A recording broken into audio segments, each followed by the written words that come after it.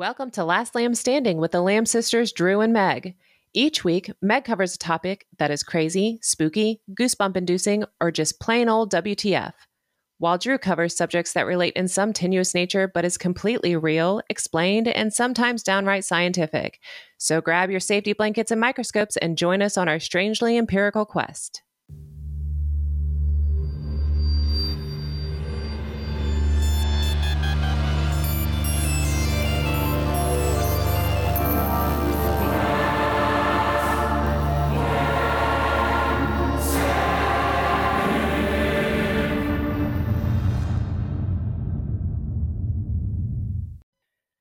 Good morning, Drew. Good morning. How are you? Pretty good, I guess. It's Sunday. It's Sunday. It's a pretty day outside. It is. Before we get started, I wanted to say that I was so inspired by your section last episode. Oh, yeah? That I went home and I ordered a bunch of eco-friendly things. So I got the straight razor. And safety razor. Straight razor would be the kind that you unfold. Right. Like old-timey barbers. Yeah, you don't want that. Yeah. Although I was thinking about it this morning. I was like, maybe I do want to try that. Oh my God, cut no. myself up. And it came with like a shaving bar. And then I ordered some shampoo and conditioner that are the bars that don't come in plastic packaging. Yeah, I've got to go get a new one today. And I was worried that the shampoo would not lather. No, they actually lather pretty well. Most of them do. Yeah, it was way easier than kind of with the normal shampoo. Mm-hmm. It was literally like swished around your hand and it makes it really lathery. But I will say that end result, I'm very happy with it. Good. I feel like my hair has more volume now and it's not like weighted down. Oh, maybe I do need that one. Oh, and I got everybody bamboo toothbrushes. Oh, good. And then Beatrice knocked Bibs into the toilet immediately. Quote on accident. Right. And shockingly, John has agreed to use a bamboo toothbrush. Nice. Yeah.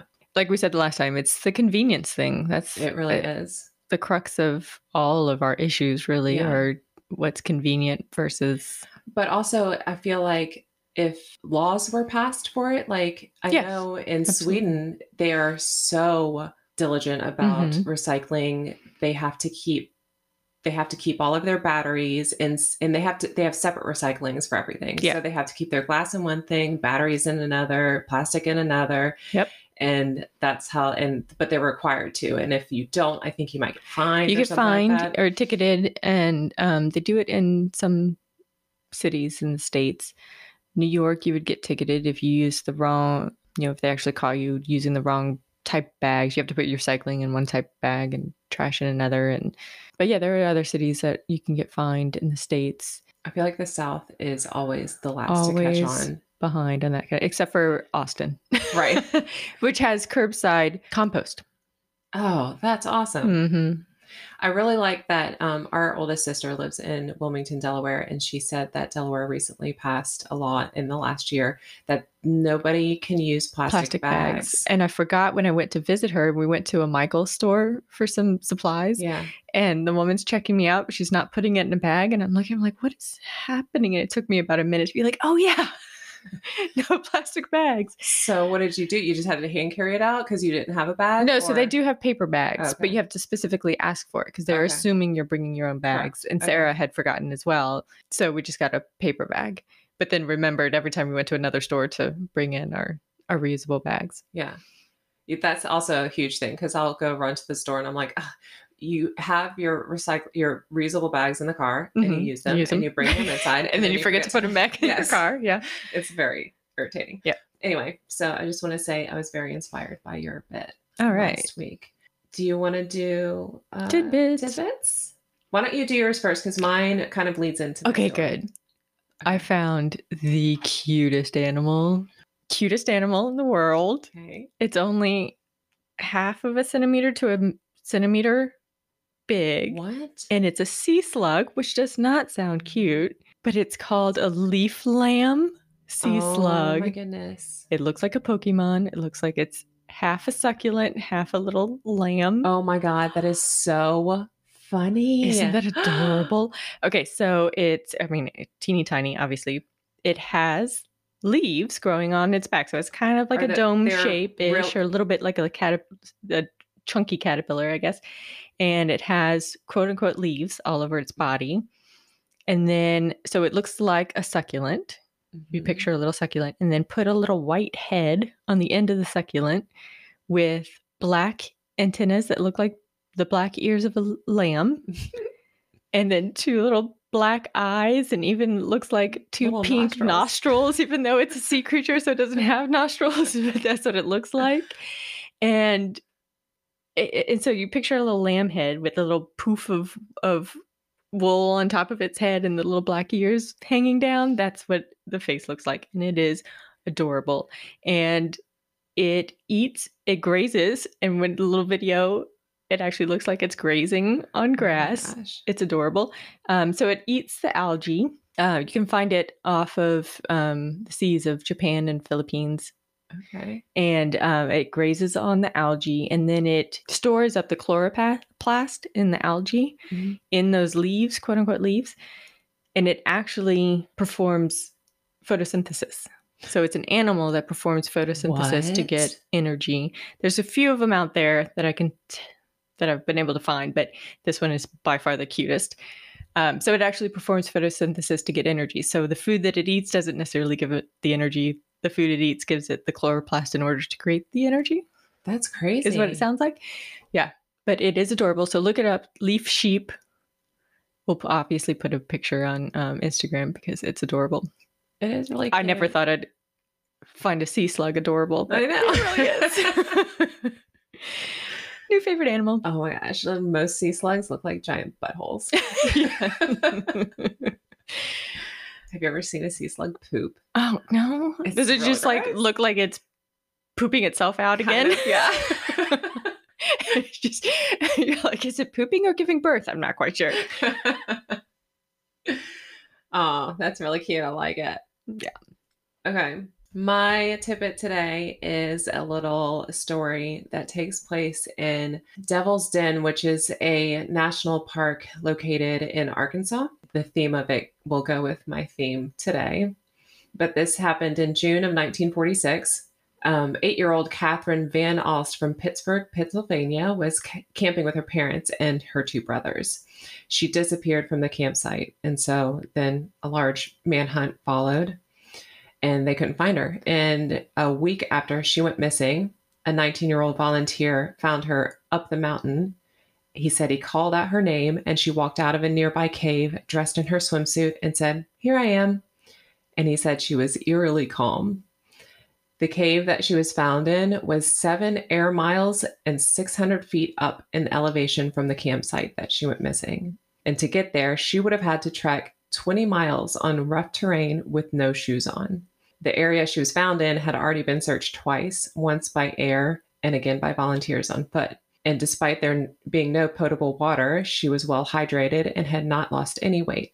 And her mother described her as being utterly serene after she was found. She said she couldn't remember how she got lost or what happened to her. Ooh. A week later, you said? A week later. Oh my gosh. And she just comes out, "Here I am." I would be so afraid of my daughter. I know. It's like, what has possessed you? And she doesn't remember anything. And I'm sure, have they tried hypnosis or something? I mean, this is in 1946, so probably not. But apparently this area, people go missing a lot. What are you talking about today? I'm talking about the golden record, which is why I was saying your shirt, Meg's wearing a shirt with a record on it today. And I was like, oh, how fitting. The golden record. Is that the one that we sent up in space? Mm-hmm. Okay. Well, if you couldn't tell, I'm talking about aliens today. And put your seatbelt on because I read another book. I'm going to say we have much different approaches to this podcast. Meg reads entire books and does all of her work early on. She tells me a theme. I wait till the last minute and do my research so that it's like fresh in my brain when we do it. Yeah, sometimes I read books, yes, but a lot of times I'll just search around online. Okay, let's start this over. The book is called Incident at Devil's Den A true story by Terry Lovelace, Esquire. Esquire? Seriously? Yeah, well, he was a lawyer. That's Still. like, I know, but that's like John. He likes to like say he's a doctor and an Esquire. I Like, you're told not I told my son to start calling John Dr. John, but he wouldn't do it. He would love it. Mm-hmm. Okay, so this story spans this man's pretty much his whole life. It's pretty interesting. So I'm just kind of going to go along a timeline and talk about his different encounters. Okay, so when he was 8 years old, he would have quote unquote nightmares where it would start out, he would see things dashing around the house and hear voices. And then one specific night, he said, and I'm going to quote, "Out of the darkness stepped 4 little monkeys. They were gray and only about 2 feet tall with large yellow eyes. At first, they were kind of funny. All 4 wore the same broad grin. They had long arms and a tail. They were real monkeys, and I was awake. The one closest to me spoke, 'Come with us, and we'll have fun.' I heard his words in my head, but the monkeys' lips never moved. Their faces were all locked in the same eerie grin. It was as if they all wore identical masks. It felt like a standoff for a moment. I considered going with them at first, but where would they take me? Did I go with them last time? I couldn't remember. I was warned against going with strangers, but these monkeys were familiar to me. They still frightened me. Their grins grew less friendly. Rather than a grin, it turned into more of a scary smirk. I could sense they were growing impatient with me. Now the monkey faces were evil. I thought maybe they might jump on me and just take me away. That was my real fear. I was afraid they were going to jump me and take me before I could scream for help. They inched closer until they formed a semicircle around my bed with my back against my bookcase. The monkeys continued to stare at me and smile. The closest one spoke again. 'Come play with us. We'll have fun and we'll take you back home in just a little while.' Like always, his lips never moved. He just grinned. I realized these were not my friends and this wasn't right. Then fully awake, I screamed for my mother. I screamed so loud, I woke up the whole household. When the hall light came on, the monkeys vanished in a whirl of black shadows." So he had been having these nightmares for extended periods of time, and his parents didn't believe. He was claiming that they were real, like there were actually monkeys in his room. And of course, his parents did not believe him. His sisters made fun of him endlessly.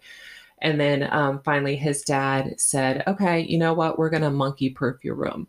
And he took weather stripping tape and he taped up all the windows. And then the monkeys never came back after that. So then you kind of think, okay, well, he's just a kid having nightmares. 8 weeks later, he was outside during the day shooting bow and arrow in his backyard. And he saw as one does. Right? I mean, I would. His mom was inside. She had the window open. She was watching her daytime soaps or whatever. And he saw a dark shadow pass over. And so he looks up and it's a spaceship. And he said it was a large silver disc-shaped object about 50 feet directly over his head. It made no noise. He said everything in the neighborhood went silent. He couldn't hear the TV. He couldn't hear bugs. He couldn't hear other kids playing, But he had this urge to just lie down in the grass. So he lied down and he stared up at it. And he thought it was really beautiful because it was so shiny, like a brand new car. And he was just mesmerized by it. He said the edges curled up, but otherwise it was flat like a pancake and he couldn't see the top. But on the bottom, there was no openings or doorways. He couldn't see any seams or rivets, no exhaust pipes, no insignias or numbers printed on it. And the bottom was one seamless piece of shiny metal. And then it kind of wobbled and tilted up at 30 degrees and silently shot off as fast as a bullet. And it was out of sight in 1 second. And as soon as it was gone, he screamed for his mother. And in his head, he just screamed for his mom, like, "Mom, come see," But apparently he was screaming on the top of his lungs uncontrollably. And his mom had to shake him to make him stop. And he had asked his mom even called neighbors to see if they had seen anything in the skies, and nobody had seen anything. And a week after that happened, the nightmares started again. He says, quote, "These always began with lights in the sky and shadowy people lurking around the house at night. Then they would take a more sinister turn. Shadowy figures soon grabbed me and I'm carried away by many hands. I was taken away and held down by man-sized bugs that hurt me. Intelligent 6-foot-tall praying mantis-like beings who ignored my pleas. It was impossible to abort the dream once the shadowy figures appeared. The dream had to run its course before I could scream." And then he says years later, once they were grown-ups, his sister told him that they had noticed a marked change in his behavior after he saw that flying saucer. He started to avoid being outside after dark. And they also had a neighbor who was an older Asian lady that he'd known his whole life. And she was very nice to them and would bake him treats or whatever. But after that instance, he was afraid of her and wouldn't go near her or talk to her anymore. And this will come back later as a reason why. He developed a fear of being out in open spaces, and he developed a fear of doctors or anyone in a lab coat. In that time, it took a whole year for the nightmares to go away. Okay, so 3 years later, 1966, he's 11, and it's January, and he goes to bed one night and he falls asleep instantly.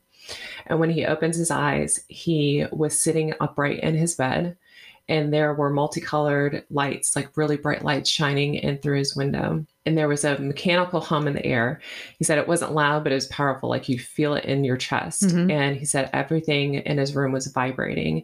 And he had little model airplanes on his desk, and one of them just vibrated off the desk and fell to the floor. But he did say that he wasn't scared, and that he had this kind of just apathetic feeling, like a little bit curious, but didn't really care what it was. Mm-hmm. But he had the urge to go look. So he got up and he goes and looks outside of the window, and it was a flying saucer, just like the one he'd seen 3 years before, except this time he could see the top of it. And on the top was a dome, which seemed to be the source of the lights and the hum.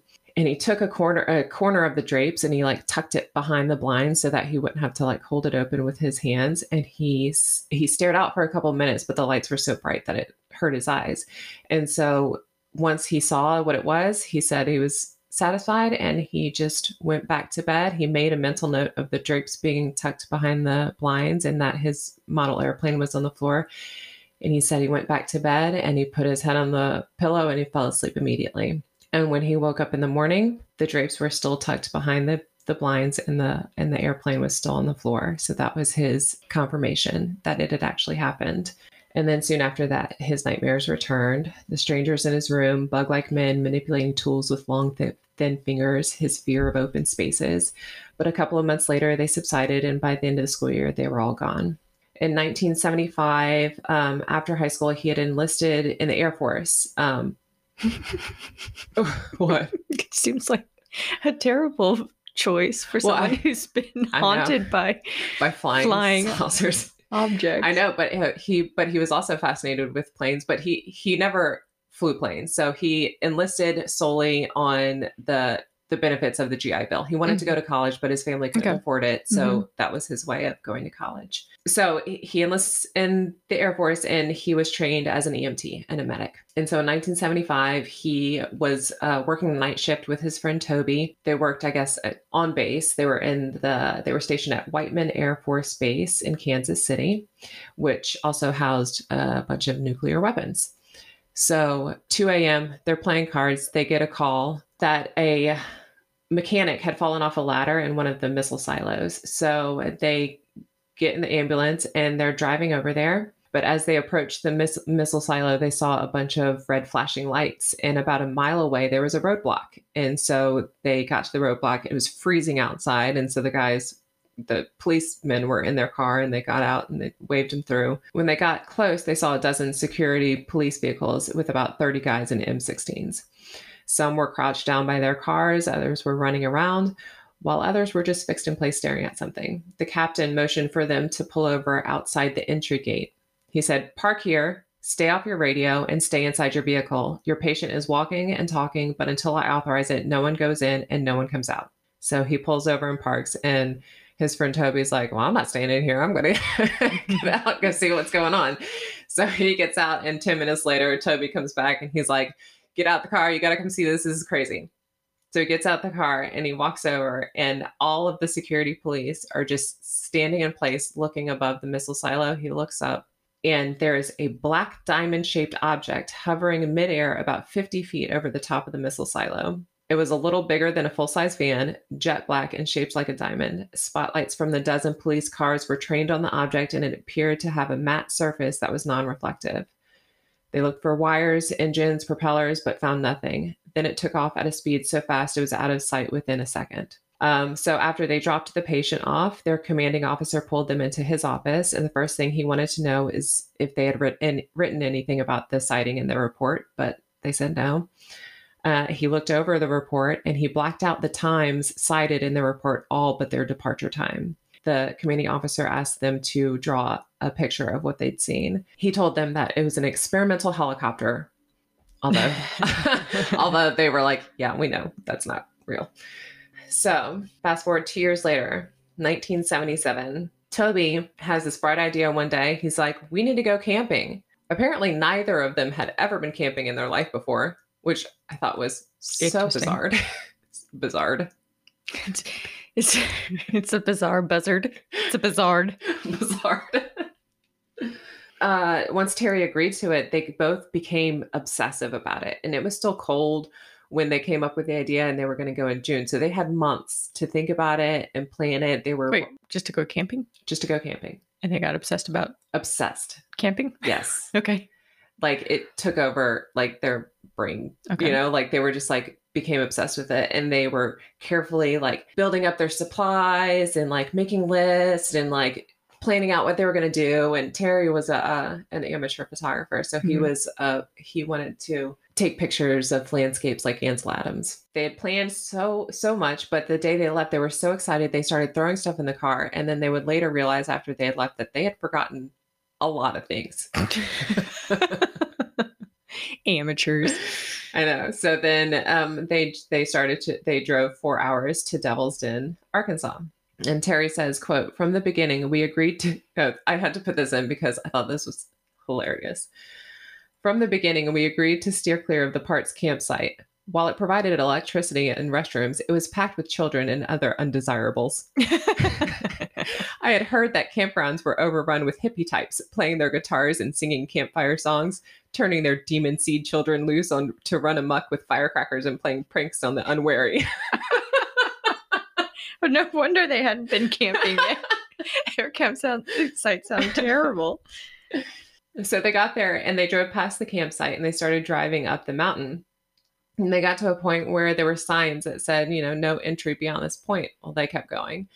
And then they would get to another like post with chains up that was like only, authorized vehicles beyond this point. They took the chain down and went further, and they're kind of off-roading it in his Chevy Impala. And and then they finally get to a kind of plateau that they couldn't really go any further, but they turned the corner and they saw this, and it was this giant meadow full of wildflowers, and it was very picturesque. And so he was like, this is it. This is where we need to be. So they were really excited. They parked the car, and then Toby wanted to set up camp before exploring, but Terry convinced him, oh, we'll be back in time. Let's just go, take a hike. So they go and take a little hike, and they found a creek to swim in, and they swam and then got out and found a little resting spot on a bit of limestone rock. And Terry said as soon as he sat down there, a wave of drowsiness came over him and he went right to sleep.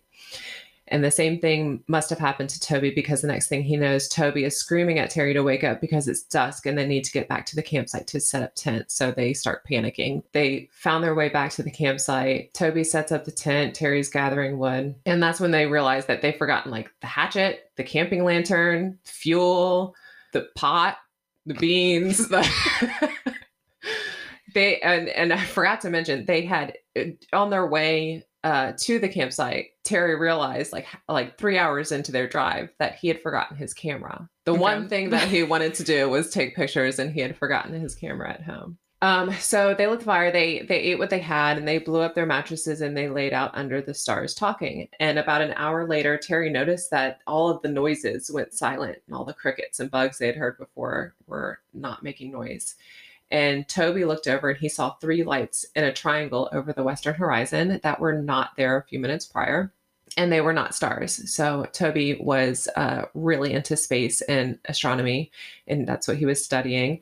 And so he knew all about stars and knew which ones should be there, which ones shouldn't. They were really bright, and they were equidistant from each other. Mm-hmm. After about 40 minutes of staring at them, the lights began to slowly... 40? 40. The lights began to slowly rotate while keeping their equal distance from each other, which suggests Nope, try again. which suggests that they're attached to one solid object. It began to ascend higher, and the lights got bigger and brighter. It looked like it was getting closer to them and would pass right over them, and the forest was still silent. Then it came to a complete stop over their heads. Terry said that all of his anxiety, all of his emotions left him, and they were calm and peaceful lying on their mattresses. Toby decided to use a flashlight to signal the craft. And after he did that, in an instant, a white light, he said the size of a softball, beamed down over the dead campfire, which was about 8 feet from where they were laying. The light came from the center of the triangle, and it sat there about 30 seconds, then shut off. And right after that, a blue laser light came on in the same spot and then darted around the campsite, not like moving, but like flashing on and flashing off, like around the campsite. And after that, they both climbed into their tent, exhausted. He consciously he wanted to keep all of his clothes on, and he wanted to keep his boots on. So he made sure his boots were tied tight, and he went to bed. Then he was woken by a bright green, yellow, and orange flashing lights and the low mechanical hum he had felt in his previous encounters.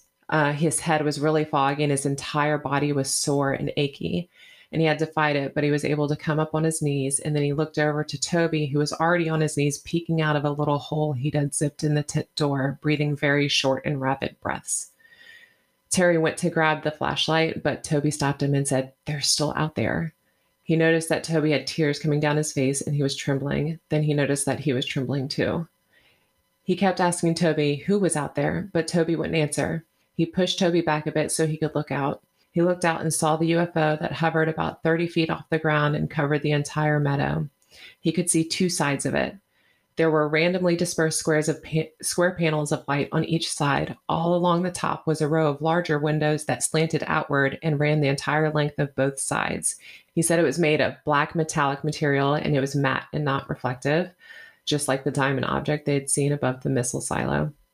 The lights on each point of the triangle shined through a seamless panel that ran from the bottom to the top.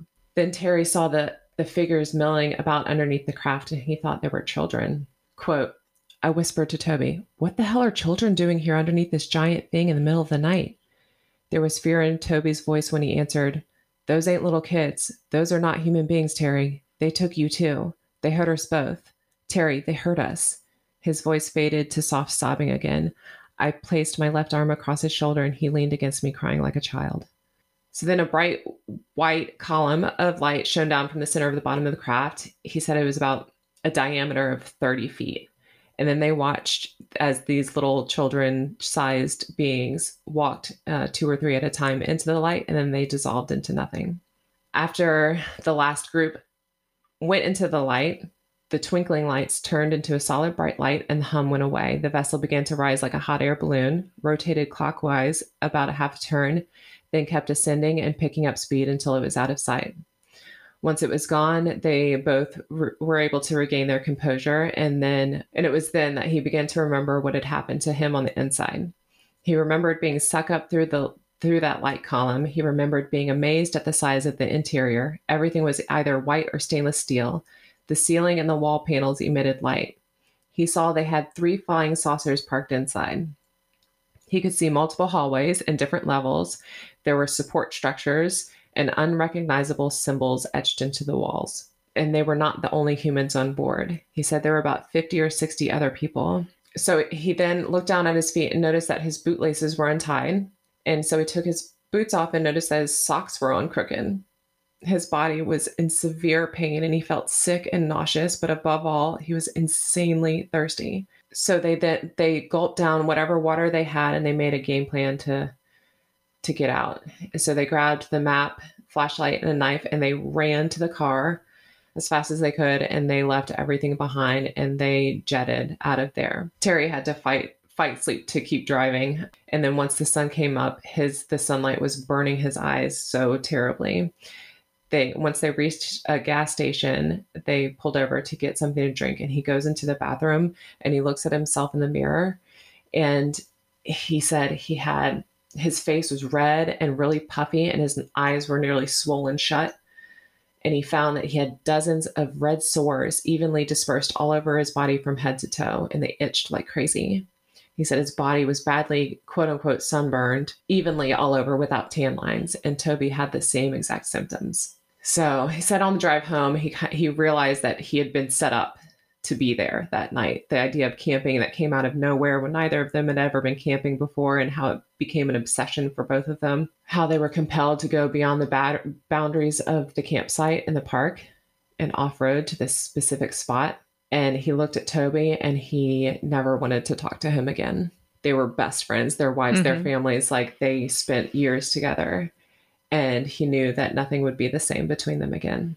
So they got home, he dropped them off. They didn't say a word to each other. He got home and his wife was like, "What is wrong with you?" Took his temperature. It was 104, put him in a cold bath, and then brought him to the clinic. And apparently Toby was already at the clinic.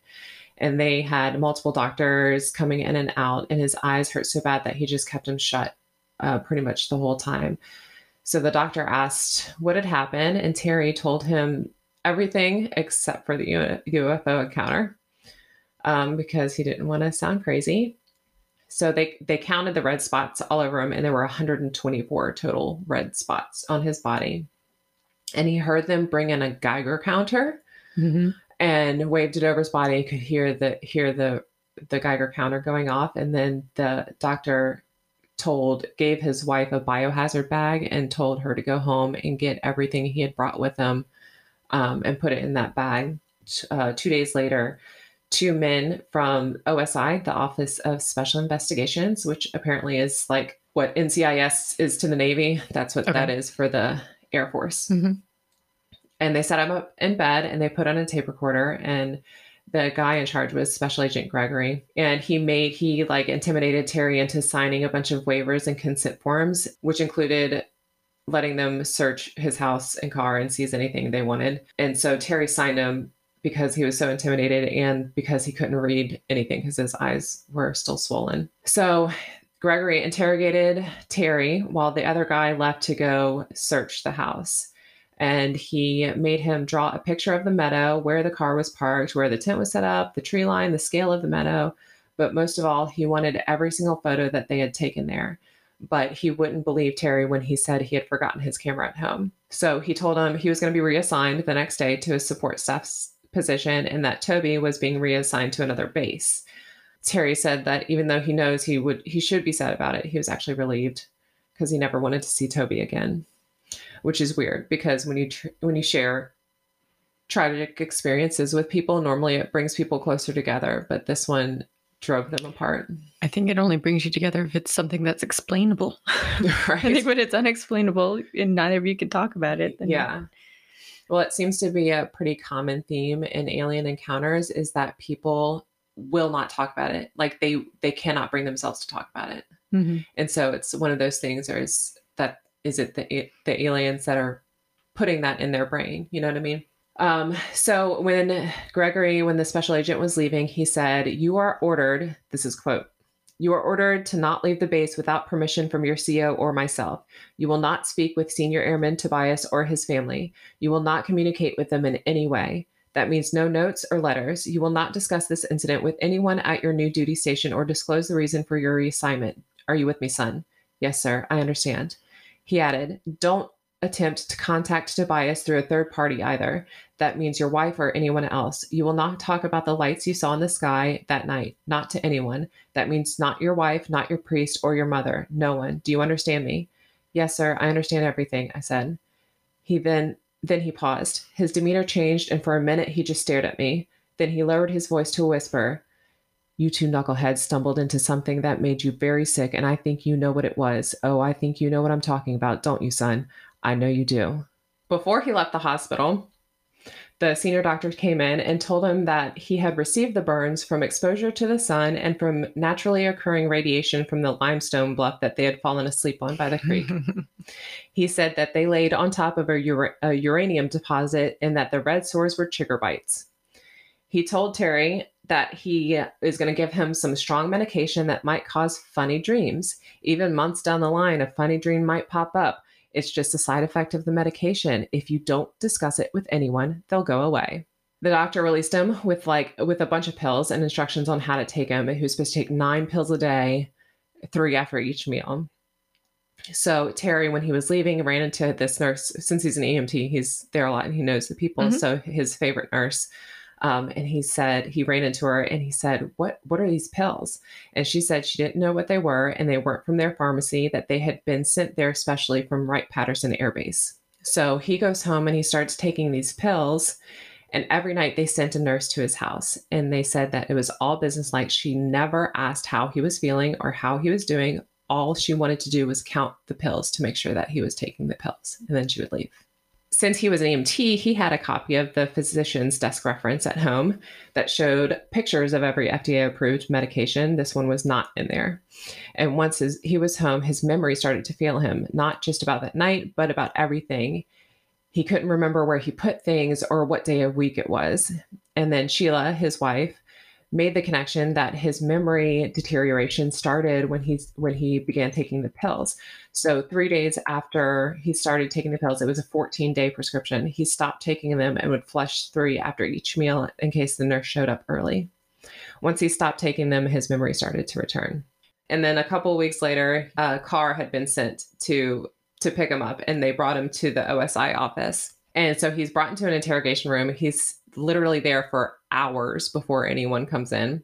And then when they do, it's Special Agent Gregory, the other guy that was there with him. And then they brought in a third man. His name's Brad. He's a major, and he specializes in hypnosis. So they said, "We're going to put you under hypnosis." And he said, "What if I don't want to?" "Well, you have to because you signed this consent form in the hospital." So he knew he had no choice. And he was like, "Well, this is cool. I know a little bit about hypnosis. I can fake it. Like I can resist it so that he can't get into my head." But the problem is that they then pulled out some drug injection and they injected him and he didn't know what it was. They wouldn't tell him what it was.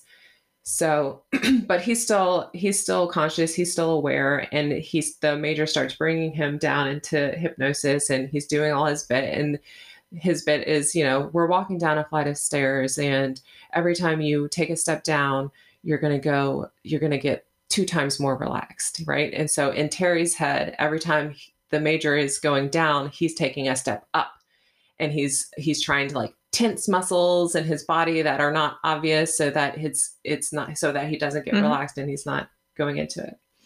And he was successful. He was able to trick them into thinking that he was under hypnosis. But the problem is that he had no issues resisting the hypnosis, but a harder time resisting the effects of the drug. And so he was singing Beatles songs in his head. He was trying to do anything to keep his mind aware. So he played along with very consciously, but then the drug started to kick in, and then he ended up answering questions. He started to answer questions without thinking about the answer first. The major would ask a question, and then Terry would just automatically reply, and he'd be like, "Crap, why am I saying this out loud?" He couldn't control it. So he ended up telling them that the space people had told Toby where to go camping and that they'd been following him his whole life. He said that it was the monkey men from his childhood, but now he could see their actual faces, and they were small gray men. He tells Brad about everything he can remember on board and how there were 50 or 60 other human beings. But the thing that comes up now is that he realized that some of them were crew members, and they were wearing tan-colored flight suits with orange insignias of rank on their shoulders. And when he said that... The alien crew members? No, he said that some of the humans were crew members. Oh, the ones that are on the ship. Okay. Correct. He said the small space people controlled them, but there were taller aliens milling about who were obviously in charge. If one of them looks at you, they can know everything about you just by reading your mind. So he avoided eye contact with them. He said they walked him down a hallway lined with aquariums on the wall, and inside were reptilian lizard-like things floating in pink water, ugly with huge eyes. He saw one of them twitch. He said there were hundreds of them, and they looked like humans, but different. Another one moved its head toward him and blinked. And he tells Brad that there's all different kinds of ships, even one bigger than the Triangle that can't come to Earth because of it's the size of a city. He was shuttled there on a small spacecraft. And he said, quote, "The tall ones, the aliens are milling about. There were walkways that moved like an airport. We were near the moon at that time. There were huge windows that I could see the moon below us. It was dark, but I could see the cities below that were lit up. It was a huge city on the surface of the moon. They go there for a special kind of rock. The woman told me they can never fly in front of the moon, the side that faces the Earth, because the ship is so big it would be seen from Earth. I'm going to pause right here because quick question. I was reading over this morning. Do we only see one side of the moon? Yeah. I don't think I knew that. This is the whole issue of the dark side of the moon. Oh, right. Okay. I wrote my notes in all caps. Do we only see one side of the moon at all times? I've actually had this conversation a couple of times recently because Grayson and I have been trying to figure out if we're seeing, sometimes we can see the moon during the day. Does that mean on the other side of the Earth, they're not seeing the moon at night? And what does that cycle look like? Yeah. Well, isn't it that we can technically see the moon at all times? It's just when this... Wait. But how would that be possible on opposite sides of the Earth? Yeah. I don't know. Yeah, I don't know. You need to research that. Yeah, I will do that. Yeah, I don't know the rotation cycle of the moon relative to the Earth, relative to the sun. Right. So he said that a woman walked with him around on this spaceship and communicated telepathically. She told him that the size of the ship was over 310 miles long and 47 miles tall. She said that they stayed on the other side of the moon, but they come from a place very far away where they have 2 suns and a couple of moons, and they never have nighttime, which is weird because they have moons. But 2 suns.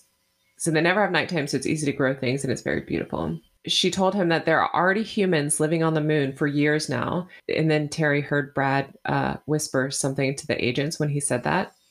And quote, Brad was quick to jump in. Very good. Go ahead, Terry, but you will forget that memory forever. You'll forget all about the moon. Everyone knows there are no people on the moon, Terry. All about the big ship and the moon you will forget. It's gone now.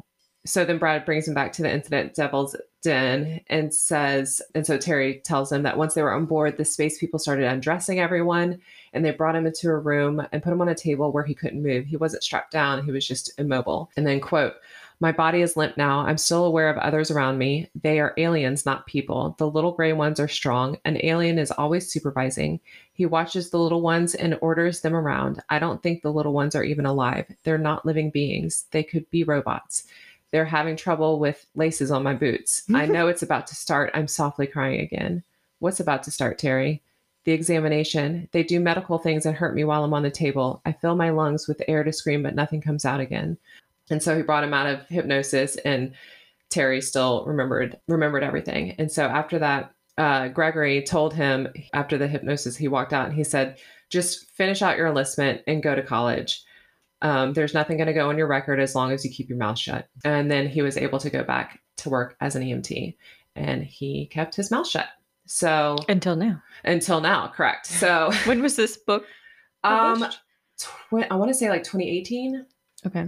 So the clincher is in 2012, he woke up one morning and he couldn't put any weight on his knee that it hurt so bad. So he went to the hospital and they took 2 x-rays, one from the front and one from the side. And then apparently they were so confusing that they ended up taking the same shots 3 more times. So it was a total of 8 x-rays. And the doctor had asked him if he had had any kind of shrapnel wound or suffered any kind of accident. And he said never. They had doctors and radiologists and residents all came in to look at the x-rays, and it looked as though there was a small square piece of metal inside of him. And it was perfectly symmetrical. And the doctor looked at his knee, but he couldn't find any kind of point of entry of where it would have been implanted. And they even looked at it under black light, because if you have a small scar, apparently it shows up under black light, and they could find no scar. The doctor said, quote, if you look at the lateral view below your knee, there's a flower petal arrangement of objects the same density as bone. These round artifacts are flat discs, so in the frontal view, they're barely visible. These bones, if they are bones, are not in your knee. They're in the middle of your calf muscle. They're flat and not any type of cyst I'm familiar with. Cysts are round, fluid-filled nodules, and these are discs. Also, bone doesn't spontaneously sprout in the middle of a muscle tissue.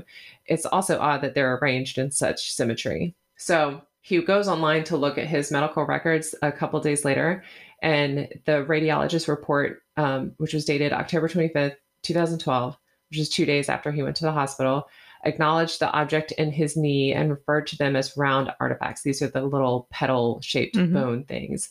But he didn't mention the square metallic object that was found above his knee. And in the report, it only said impression, abnormal knee, rule out Baker cyst. He asked the doctors if he could have them removed, but the doctor said it's not a necessary surgery, so they wouldn't do it. And then his nightmares came back after that. So a couple months later, in March 2013, he went back online to look at his medical records and found that the report from the 25th was gone. And in place of it was another report dated November 7th, which made no mention of either the round artifacts or the metal object. And then it occurred to him that he was at a VA hospital, so the government had access to his records. So in 2017, he made a public appearance about his encounter. He was already retired, so he said, "What do I have to lose?" And after this, a month later, he woke up sitting in his chair in the family room, and sitting across from him was what he first thought was a small Asian woman. She wore oversized sunglasses to hide her large almond-shaped eyes and a red scarf to hide her pencil-thin neck. Other than that, she was dressed in all black with long pants and long sleeves that partially covered 4 long fingers. She had a black wig on, reminiscent of Betty Rubble hairstyle, that sat high askew on top of her head, and he couldn't help but think that the wig looked ridiculous. And immediately she replied telepathically, "So you don't like my hair? It's the same." "Same as what?" "Same as last time we met." He was really scared, but she assured him that he would never be abducted again, and then he wasn't scared at all. And she told him she was there because of his public disclosures, and writing a book for publication was worrisome to her hosts and to his government.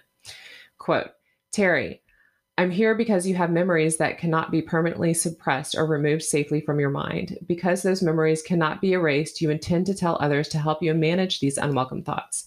By telling others, you hope to confirm your experiences and make people aware. You know things and you have seen images of things that are crucial to their shared agenda. They are important to both your government and to my hosts. You are not aware of their importance and you can't discern which memories are sensitive and should not be disclosed. To remove them now would cause you great harm." Terry asked her about the implant in his leg and asked how many other people have had them. And she replied that many thousands of people over 3 generations. She said that he had implants in both of his legs. And if he continued to speak publicly about it, her host will come and remove them. Quote, "My host will not allow you to have them removed here and analyzed by terrestrial science for their composition. They won't harm you and you'll experience no pain. They'll remove them from your body while you are sleeping. The government also has interest in you and your devices. The devices have many purposes. The concern among all is that once disclosed, they will support your claims. The government will not allow it. They will first attempt to discredit you." And then he said he awoke the next morning in his chair. Less than a month later, in November 2017, he woke up with pain in both of his legs between his knee and his groin. A day later, bruises appeared. And in the middle of the bruises is what looked like an insect bite. So they took pictures of it and then they enlarged the pictures. And the insect bite is actually in the shape of a perfect square. And on the 18th of November, so 2 days after this happened, he went to get x-rays of his leg and he found that both metallic objects were gone, but the petal-shaped objects below his knees were still there. And he brought the x-rays to a chiropractor and to a friend of his who was a radiologist, and they both confirmed it was gone. But the chiropractor noticed that there was 2 small wires where the square object had once been that you could still see. The end. So much. I know. It's a lot, and I'm sorry. I'm so long. I had to say it all. I mean, yeah. The government is in on it. Yes. What are your thoughts on aliens? Oh, I believe aliens exist. Whether they're actually coming here to poke and prod us is another question, right? You know, if something's happening at a house and there's only one person in the house experiencing it, that's odd. Why do you think that's odd? Well, because if there's shaking and lights, why would that not wake up other people? Why specifically this kid? Right.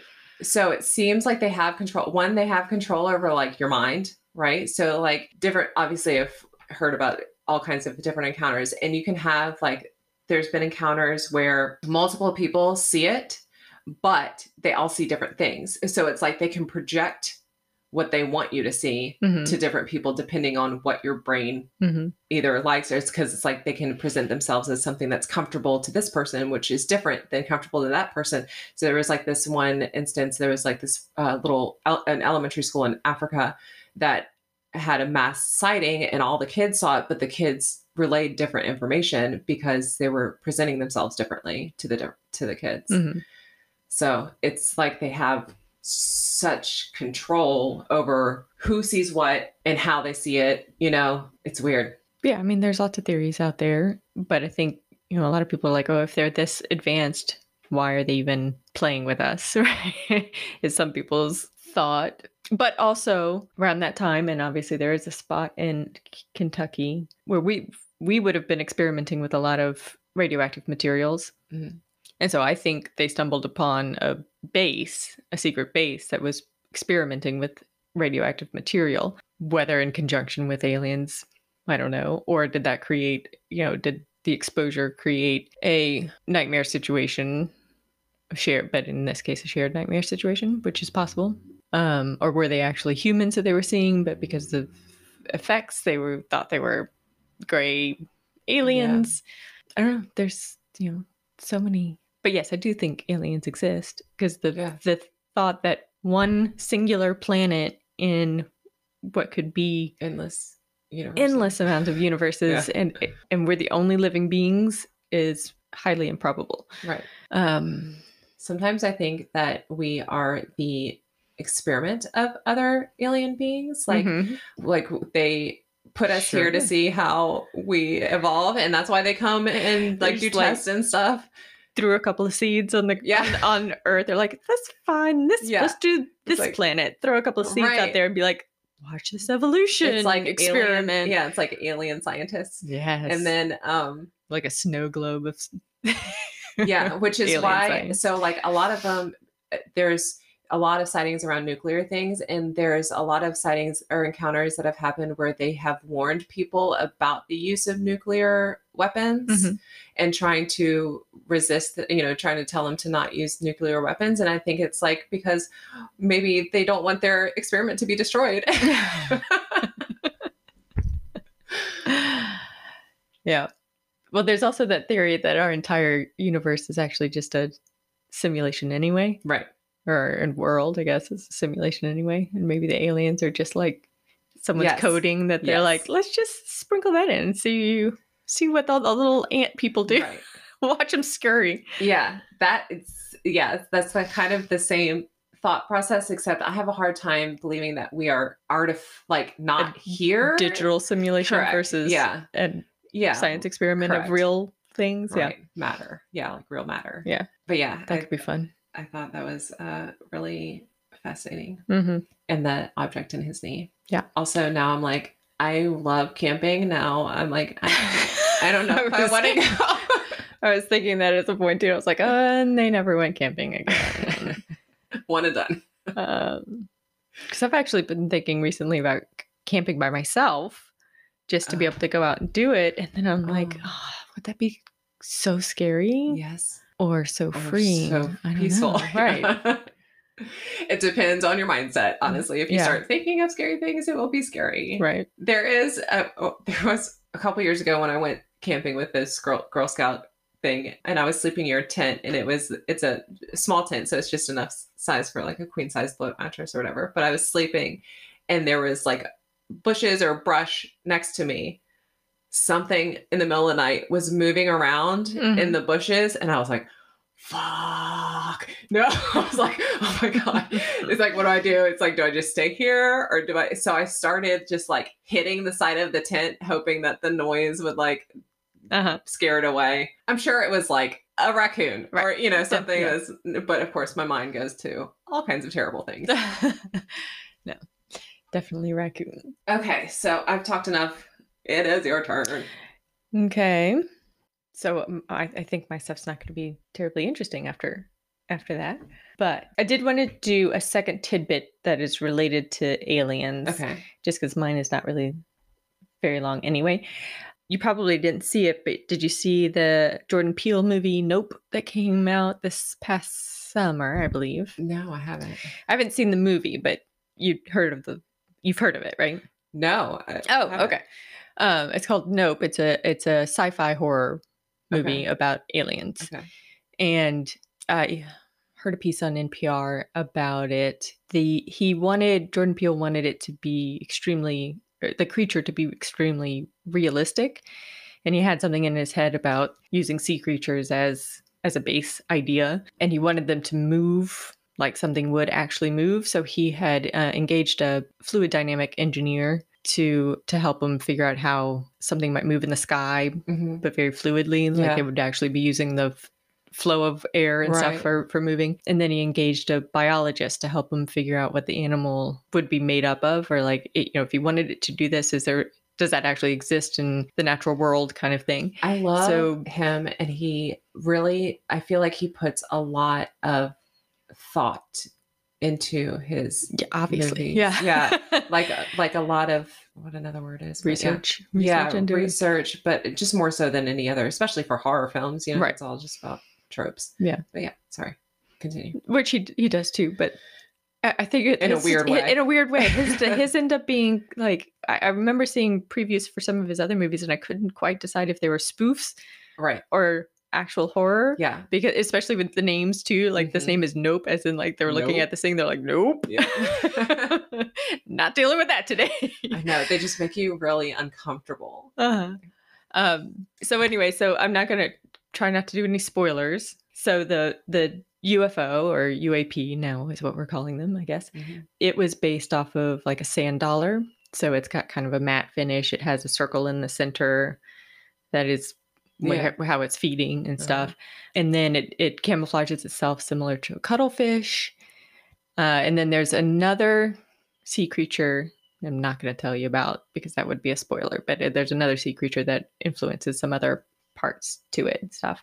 And then the way it digests food, they used, it was called a lavation, I believe, or similar to the way a bird eats, where they eat the whole thing, and then it gets digested on the inside, like it's ground up on the inside. Apparently there's a scene in the movie where you're actually going through the digestive weird track of it. Yeah.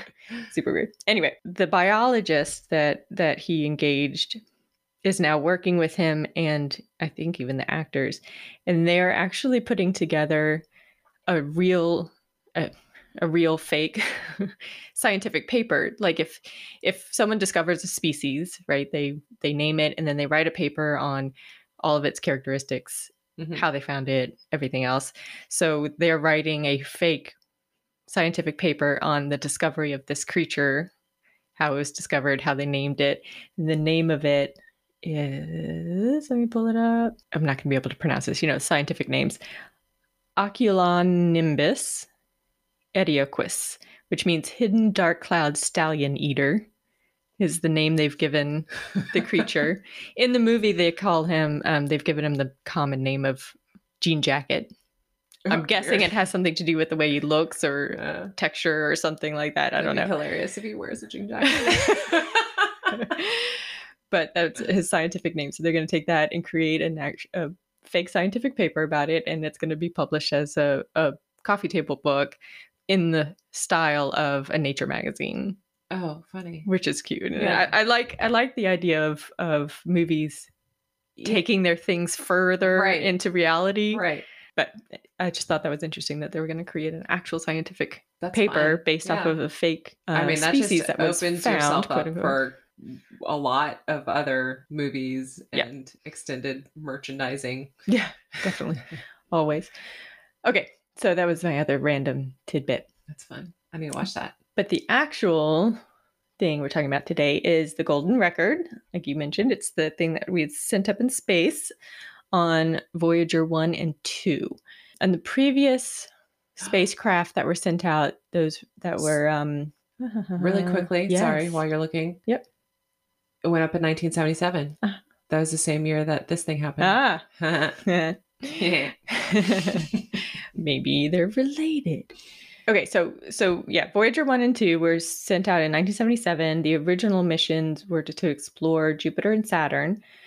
And then once they did that, they went on to do Uranus and Neptune. And then now they're still out there. They're still sending us information. They're actually the first human-made, we'll say human-made, because who knows what else is out there, a spacecraft that have gone into interstellar space. So they've gone now past beyond our solar system and are now in the space between solar systems. Okay. I don't know much about space at all. A solar system, so you can have space in between solar systems? Yeah, so our solar system is basically the amount of space that our sun can control, kind of.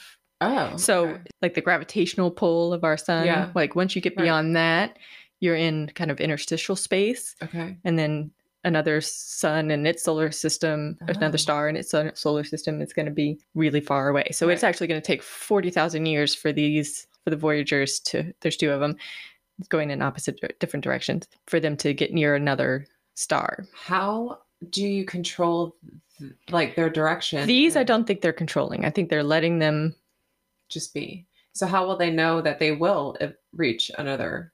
It's in 40,000 years. We don't. But that's like part of NASA experiments, is right? Is we're going to get as much as we can, and then we'll see what else we can gain from it. This is the longest running experiment that NASA has, these Voyagers, because they've been going since 1977 and have given us tremendous amount of data. And now they're the first ones giving us information on material that's in that interstellar space stuff, which is pretty neat. They're using, I always wonder, like, they're currently, they are, and we can look at there's a cool interface for it. Currently, Voyager 1 is 14.73 billion miles from Earth, but it's still sending us information. What? So it's the DSN, Deep Space Network, just basically wireless transmission for space.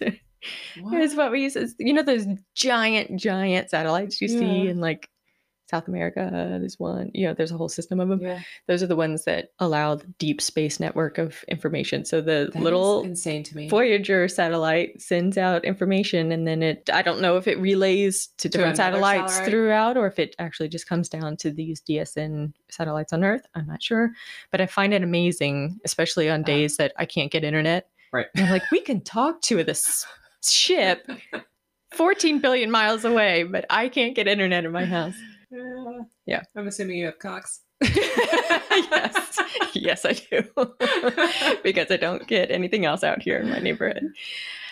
But yeah, the spacecrafts before the Voyagers were the Pioneers 10 and 11, and they just had plaques on the side of them that show a pulsar map of where our solar system is, which I'll get into. For Voyager, they kind of wanted to take that above and beyond. So they created what is actually a record in a casement that acts kind of like a time capsule. It holds information of 1977 on it that can be shared by whoever might find this spacecraft in the future and can decode this thing. They're going to get information from 1977. So obviously the odds of any of that happening are extremely slim, but it's just in case somebody finds this, here's a map to where we are. So come find us and take over our world. It's more like, this is where this came from, what it's meant to be. So this is just a map of where we are, and then the information is also on there, or is... Yes. So this one, the first one, the ones that are on the Pioneer, is just the map. This one so the case has information on it, and then the record itself has information on it. So the case looks like it's a round disc. They're gold-plated copper is what they're made out of. It's 12-inch record. The case, it looks like a disc with a bunch of information etched onto it. So if we look at what that information is, in the upper left-hand corner is a plan view of the record that shows an outline of a cartridge that would read it. That cartridge is actually on the spacecraft itself. So if they find the disc, they can actually play it on the spacecraft. It's like an escape room. Yeah, for aliens. It totally is. It 100% is a totally scientific escape room, because the plan of the disc has binary code around it to tell you how quickly it should be played, the speed at which it should be played. And then there's an elevation of the cartridge that points out that the needle needs to go on it. And the binary for how long it should take to play the whole thing, so that they know that they're doing it right. Underneath that, so that would be the bottom left, is the pulsar map, which is a bit controversial because it takes, remember, it was 1977, so it took 14 pulsars that we get information from on Earth. And it shows in binary code what the rate of that pulse is for each of those pulsars. So if you could then identify those 14 pulsars and then find the common point in the middle, that would be where Earth is. Huh. So good in concept. However, since then, and I'm sure even then, we knew that there were tons of pulsars out there. So finding those 14 specific ones is difficult. Mm-hmm. And then apparently pulsars over time, over long periods of time, can rotate. And so the pulses that we're hearing now might rotate away from us, mm-hmm. so that they're not directed towards us, and then you wouldn't be able to hear them anyway. So the direction changes. So even if you did find those 14, you might not be able to hear the pulses in order to know that it's the right one. So there's some controversy on whether that would actually ever really point anyone in our direction. But because of the changes in those pulsars, it could also help them date the spacecraft as well, because those changes happen over time. They could say, oh, look, this pulsar is now doing this, which means at this point in time was 10,000 years ago when the pulsar was doing that or whatever. So it's a very not specific, a very scientific way of doing it, but not necessarily foolproof way of finding Earth. So even if someone did find it, now we're talking about something the size of maybe this room. I think the disk is about 16 feet. Oh. Around 20 feet, maybe. Wait, around. You just said it was 12 inches. I'm sorry. Not the record, the actual spacecraft, Voyager spacecraft. So, something that small in the great expanses of space. Right. And it's out in interstellar space now. The chances of anything finding it to begin with are incredibly slim. Yeah. But even if they did, then they've got to figure out this thing. And then they've got to figure out the pulsar map and if it will even work, because it may not, because it's 40,000 years in the future. And so it may not ever really send anyone in our direction. I can see. It may have just been, this is a nice thought of putting ourselves out there, I can see an alien scientist finding it and becoming obsessed with trying to figure out what it is. Spending their whole life figuring it out, just to realize it was that same Earth. Planet that we did our experiment on. And then top right shows it's 4 different diagrams that show you how to read the information from the disk, because the disk has images on it, meaning it has images that have now been coded into vibrations, I guess you could say. So if you have it spinning at the right rate, and then taking that information, and it'll create lines to create images, kind of thing. So these diagrams are telling, these diagrams are telling you like the speed at which you need to do that, how it needs to draw it, that it should be 512 lines for the image. And then if you get that all tuned up right, then you get the first image is a circle. So if you get all that right, your first image should be this image of a circle. And then you could be able to read all the other pictures that are on it. So that diagram is on the cover as well. And then there's a diagram of, and this part I don't quite understand, the 2 lowest states of the hydrogen atom, and something about it is supposed to give you our basis of time. Like one rotation of the atom is supposed to be 1 second or something. I'm not sure how that one really plays out, if anyone would get that, but it's supposed to express our version of time. Right. So somehow. We don't know how. Don't know. It just does. All right. And then the disc itself looks like a record. I think this particular picture I'm looking at doesn't look like gold, but I think it's just the flash. So the the record has 115 images on it, 90 minutes of music from all around the world, including some Chuck Berry, apparently, from us, because it was 1977. Has sounds of Earth, so waves crashing or animals or nature That's sounds cool. And things, and then greetings in 55 different languages. And hopefully that would all be played by some alien in the future. But like I said, there's pushback on why would you send out a map to find us, because no one out there is going to be up to any good.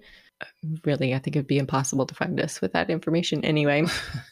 Here are some of the pictures that are on it. So the first one being just a circle is the test to make sure they've got they're playing it correctly. Some math equations, and then pictures of our moon and the planets in our system, DNA images, babies, a woman breastfeeding. Weird. Kind This of is not what I was imagining. No, some of them are very scientific, like showing them what our world is. Yeah.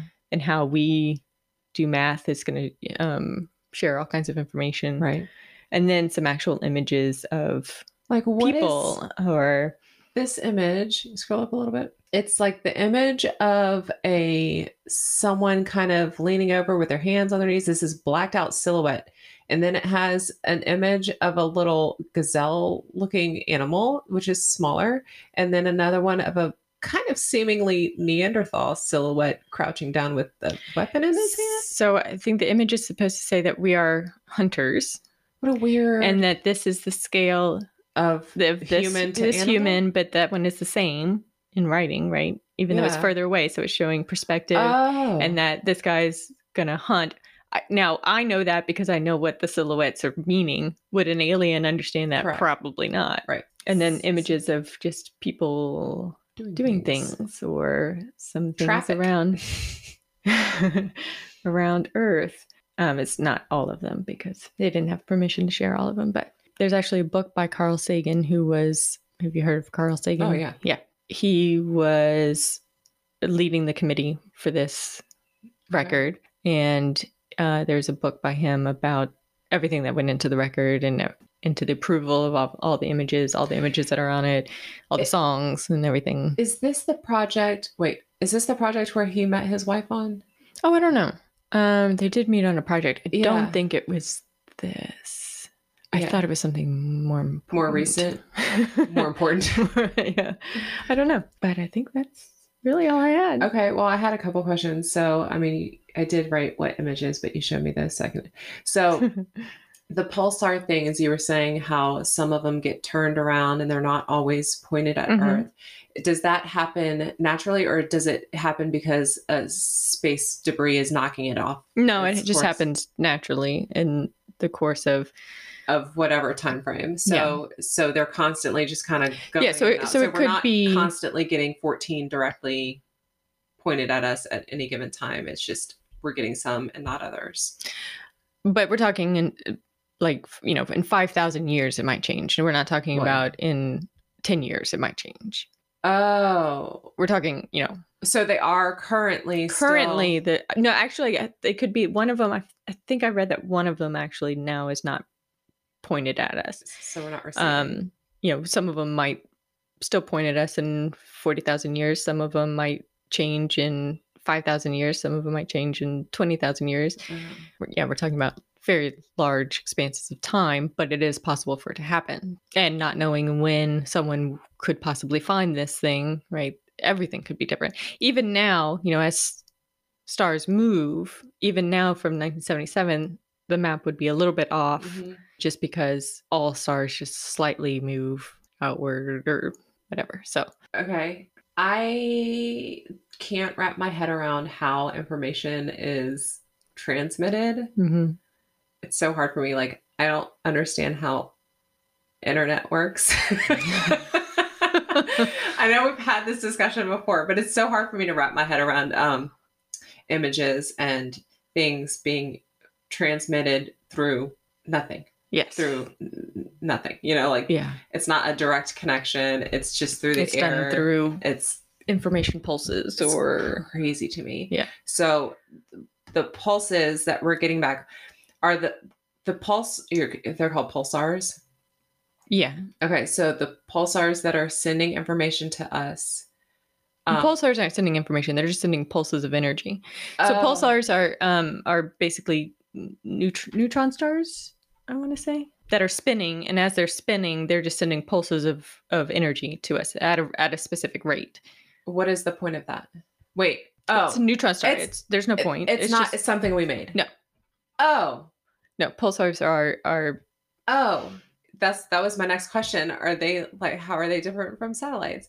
Okay. So Okay, so the information though, like from Voyager, I assume it gets relayed because we have so many satellites out there now. I would assume it would get relayed and then relayed back to us because it's so far away. Yeah. But generally, it's sending out just, I guess, radio waves at that point that then just get picked up and reread back down to us. So, okay, then my last question was the satellite that is in what did you call it? Interstellar space. Interstellar space. And you said that they're sending back information about material that's in interstellar space. Do you know what material they have found, or like what, if there's anything different? I attempted to open a report and could not figure out what I was looking at. I don't know any of these words. I think at the moment it's, it takes pictures and sends it back. And then, it takes pictures with different filters, quote unquote. So how does it take pictures? The camera. It's sending back pictures. Yeah. So it took pictures and video even of Jupiter and Uranus and all that, and sends that back. And then it takes pictures with different filters, meaning like where the filters different materials will reflect in different ways, kind of thing, those type of pictures, so that you can say, so like the rings of Saturn, there's some really pretty colored pictures that show that the different rings could be made up of different types of materials. Let me show you. There we go. Galleries of images that Voyager took. Jupiter is a gorgeous planet. If it weren't so dorky, I would really want a image of Jupiter on my wall. So these close-ups of Jupiter remind me of rocks that we find here on Earth. They look like really beautiful like marble. Yeah. Yeah, definitely. This is the storm, the ice storm. So basically what we're looking at is mostly cloud cover and dust and things like that. We'll put this website. It's a Voyager website through Jet Propulsion Laboratory in California. And it has all kinds of information, but it's one of those that you can get deeper into and then you lose your place in how you actually found everything. So here are the pictures of Saturn, and you see the ones... That looks fake. So some of them I think are called false color, and I'm not 100% sure if they're actually putting color on it or if it means false color in a way that's not the color of the entity. We've put a filter to read materials and stuff. So like Saturn ring color variations indicate different chemical compositions. Oh, okay. On this one. So that's not the actual color of the rings. Right. That's misleading. Yeah. You're like, it's really just gray. Yep. But if there were more light hitting it from the sun, I wonder if it's different colors, or if it is just one color. There's Neptune is blue, and then some of the Does Neptune have a lot of water on it, or any water on it? Do we know? I don't know. It would be crazy if it was just like one giant water bubble. So it's all blue. Anyway, also on this site is where are they now? Which is funny. But it's actually an interface that allows you to see kind of a rendering of Voyager, but where it is currently in space relative to us. But then it also has all the other things that are happening in our solar system. So other satellites that we have, other spacecraft that we have out there, it's still loading. I apologize, Meg. I apologize to you. You could click on like Halley's Comet and it gives you information about Halley's Comet and where it is right now. Or there are other satellites as well. And here's New Horizons that was launched in 2016. It's a flyby, meaning its purpose is to fly by planets and take pictures and stuff like that. Versus there are some that are specific, like there's a couple out there that are specifically meant to go straight to the sun and do something, take pictures or tests or whatever. How do they not melt? I think some of them are meant to go as close as possible to get as much information to send back, and then are meant to crash into the sun. Yeah, they get as close as they can before melting. Anyway, it's a really cool website, although it's not loading right now, probably because Grayson's using all of our bandwidth playing video games. Yeah. We'll put a link to it because it's fun to play around with. But yeah, like I said, Voyager 1 is 14 point something billion miles away. Voyager 2 is 12.24 billion miles away, which is pretty crazy. And they were launched at the same time, or just in different directions, or? Yeah, both. And they both have the record on them. Both have copies of the record. The same thing. Yeah. That's super interesting. I like it. Mm-hmm. So we're talking to aliens, kind of. We're putting information out there. All right. That is all we have for you guys today. Sorry it was so plenty. long. It's all my fault. I'm sorry, but I can't help but read books, and I want to share them all. That's all we got. So Thanks for listening. Bye. If you have anything cool, creepy, or scientific to share with us, you can email us at lastlambstandingpodcast@gmail.com. Please follow us on Instagram at lastlambstandingpodcast. And a special thank you to Adam Frischhertz for our theme song. Thanks for listening.